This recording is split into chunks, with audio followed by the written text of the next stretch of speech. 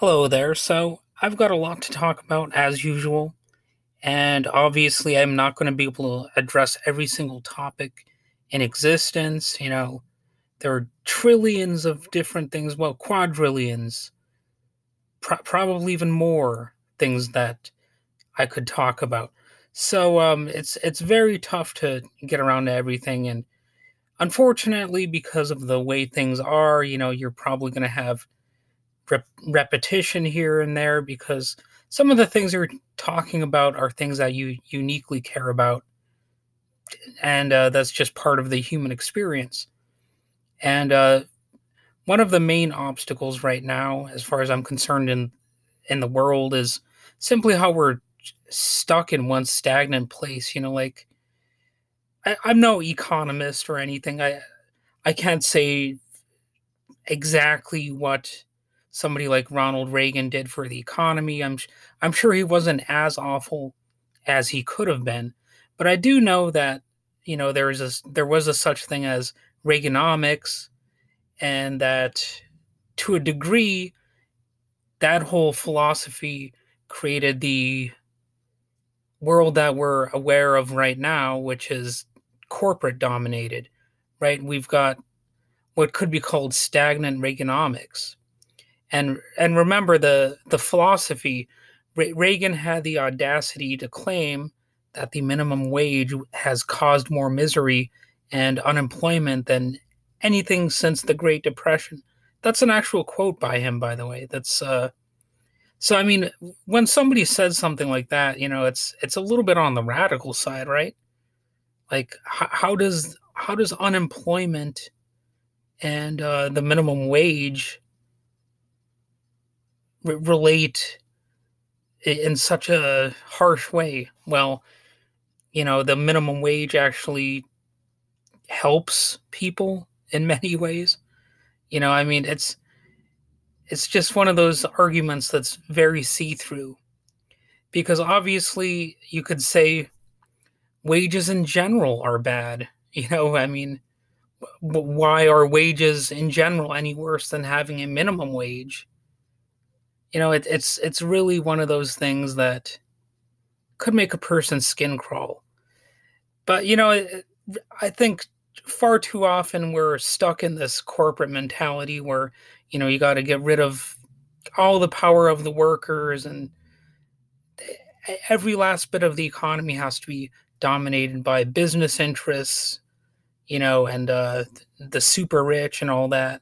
That's I'm not really saying anything that new here, but it is the reality. And I think the Democratic Party should not further align itself with the interests of the billionaire class. And apparently, saying that will make you like some lunatic or something like that on the fringe.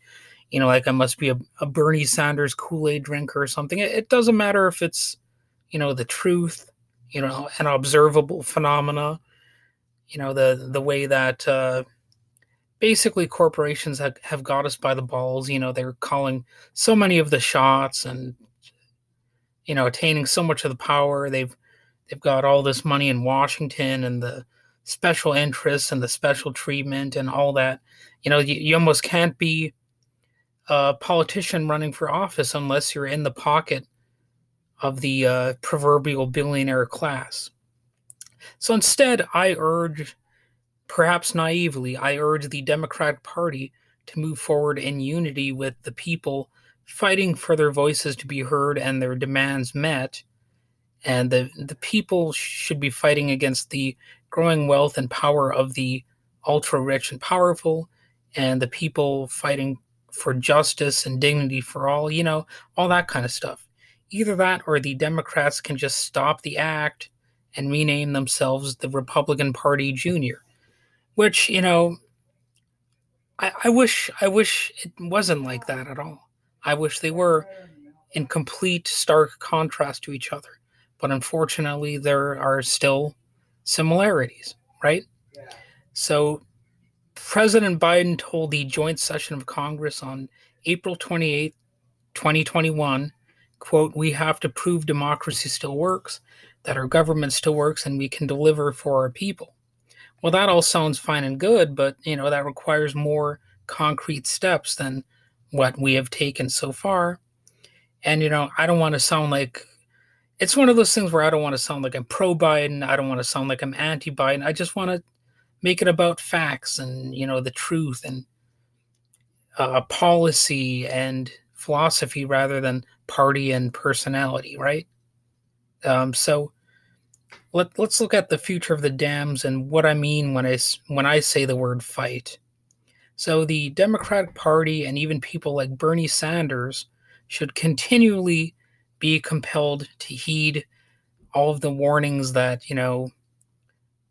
are provided against the corporate domination of the media, business, society, thinking in general, right? There are reasons to call that kind of nonsense out because capitalism is an ideology. And it's not just capitalism that could be critiqued. That's obviously part of it, but it's just to a large degree, it's the idea that you can have one class ruling over another. That's ultimately what is at issue here as well. That general concept. And remember, the opposition enjoys weak support on most actual policy and only benefits from the so-called culture war garbage, like their focus on transgender people and those wicked illegal immigrants, that kind of stuff. So remember how Trump proclaimed that the GOP will become the party of healthcare, yet he did not actually create a workable healthcare plan and made it clear that that talk was just that. It was talk, and it was a mirage that all but completely evaporated. And the most we can say about Trump in a positive sense when it comes to the economy is that he was not openly anti-vaccination. Um, but even that isn't so clear anymore as he's stopped even mentioning COVID vaccinations at his rallies. So at one point, it looked like he maybe had some backbone by promoting the vaccine as one of his accomplishments, even as his crowd booed him for seeming pro vax. But unfortunately, now it seems like he realized he can't keep saying that, or he'd lose perhaps a sizable chunk of the QAnon and anti vax portion of his crowd. So basically, he's chickened out, so we can't even give him that much credit anymore about that. So, anyway, that could all stand in stark contrast with Democrats if they actually create a truly universal healthcare system like the vast majority of other countries on earth, and not just, the wealthier top dog countries have it, but even some of the, I guess you could call them rentier countries. They tend to get some key stuff right about healthcare, even if their systems are not perfect, My suggestion is to fight harder, not easier. So doing your best is not always true. And as an actual citizenry, I think we could always be doing better. And we need to fight for our country and our future. And I know every politician can and will say that, be it Trump or Mike Bloomberg. And I know that, using the word fight these days is even controversial. I know Trump said fight like hell, and some people wanted to get him in deep trouble for that, that use of language. But I think context matters here.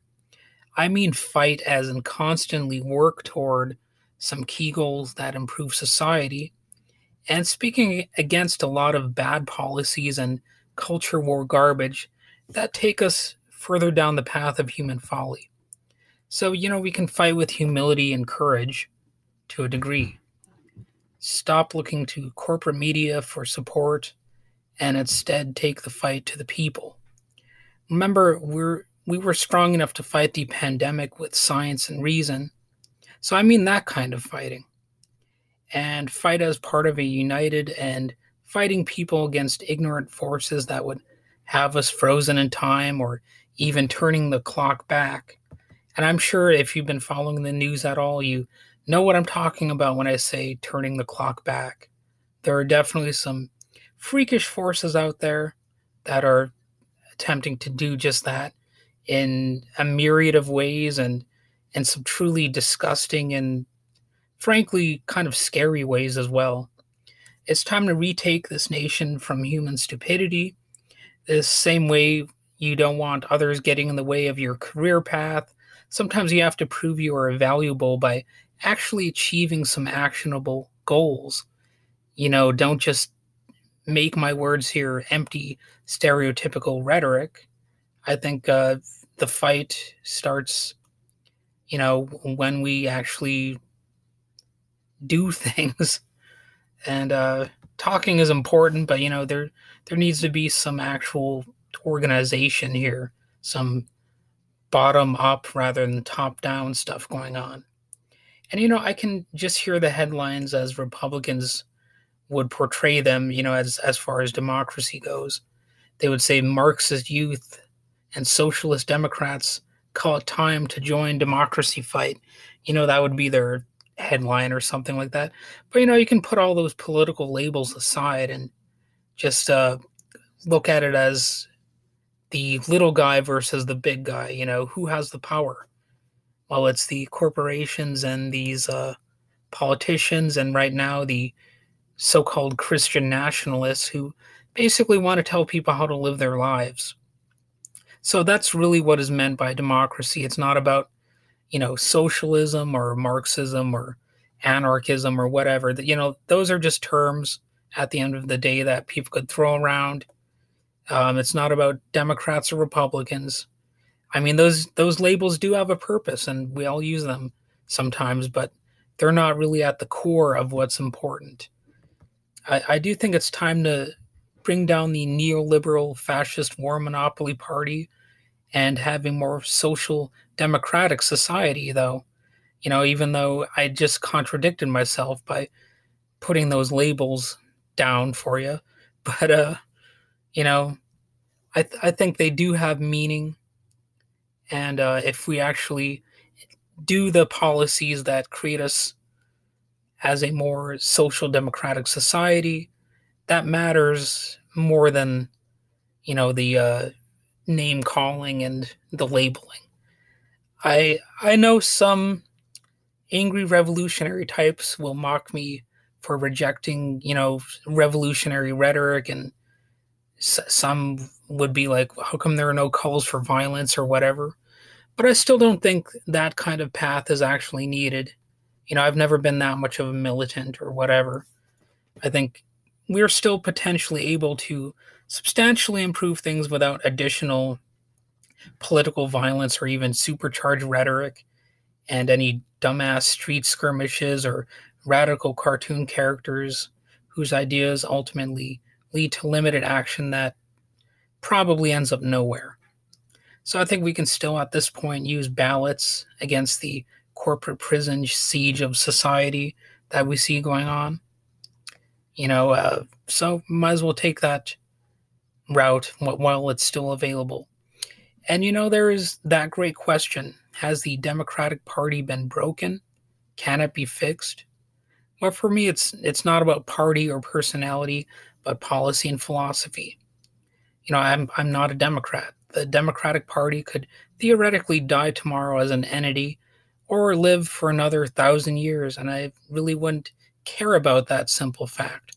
What I care about is the fate of human society and how we're looking now and into the future. That's more important than sheepish party loyalty or personality cult stupidity, right? That's really at the core of what I'm talking about. And let's be real here. Whether you're a fan of the Democratic Party or hate its proverbial guts, there is no single question about what happened to the Democratic Party. It is an abstract collectivist entity, like all political parties are, and really like all organizations are. Even if you are about abolishing political parties, in truth, you would really just be ending certain patterns of behavior and thought. So rather than playing some endless game of abolition whack-a-mole and politics, I think it really makes more sense to simply focus on creating alternatives to the worst aspects of society from the bottom up. and hopefully in the most organic fashion possible, so it's not something that's culturally imposed, forced upon people. So we're not artificially made dependent on the top down approach. I don't want to be made utterly dependent on uh, political parties or politicians or corporate overlords. So that's really what it's all about. And that's basically what I have to say about that. But here's where I want to mention the future of this little podcast as sort of an aside. If you'll let me entertain the silly notion that my own efforts have merit and that people could hypothetically listen to them, what I'm saying.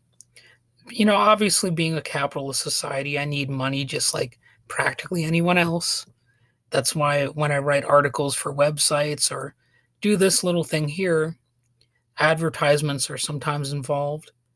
And that's really just the nature of the beast. I don't want to grovel for money on my podcast or all of that because it's not dignified. However, if you do want to support this effort, go ahead and listen to more of these episodes. And hey, I actually can earn a little bit of money from it.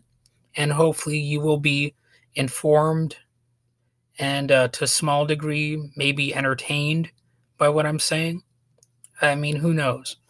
So go ahead and share this podcast. You can even print parts of it out for all I care. In fact, make it propaganda that the far right and the neolibs would want to suppress.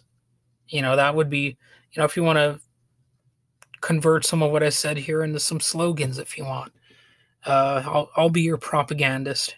I also want more engagement, so pretty pleased with sugar on top. Let's have more of that. You can email me at wadewinio@gmail.com. And yes, that is also my PayPal email address. If you want to reward me in that way and make me feel like a sinister, greedy, hypocritical capitalist, go right ahead. And you can find me on Twitter by looking up my name too. You can also find me on Facebook if you're not too disgusted by Zuckerberg at this point. I don't really have any use for Pinterest, and I don't really know how to use LinkedIn or Reddit that much right now, but you can also look my name up on Google News, and you'll actually find articles I've written, my entertainment writing stuff, if you're interested in that. And yes, I am vaguely famous, like not really famous at all, but my name is out there. I'm far from a household name, but I can actually say that I've interviewed some famous people at this point, and I make a little bit of chump change in the process. I like to call it cappuccino money or whatever, just a few extra bucks. So I know this is all only tangentially related to the greater aspects of this episode, but god damn it, you have pushed me to this point where I have to point out how to engage with me because the engagement has been low. So yes, smash the like and subscribe button. There, I said it. Are you happy?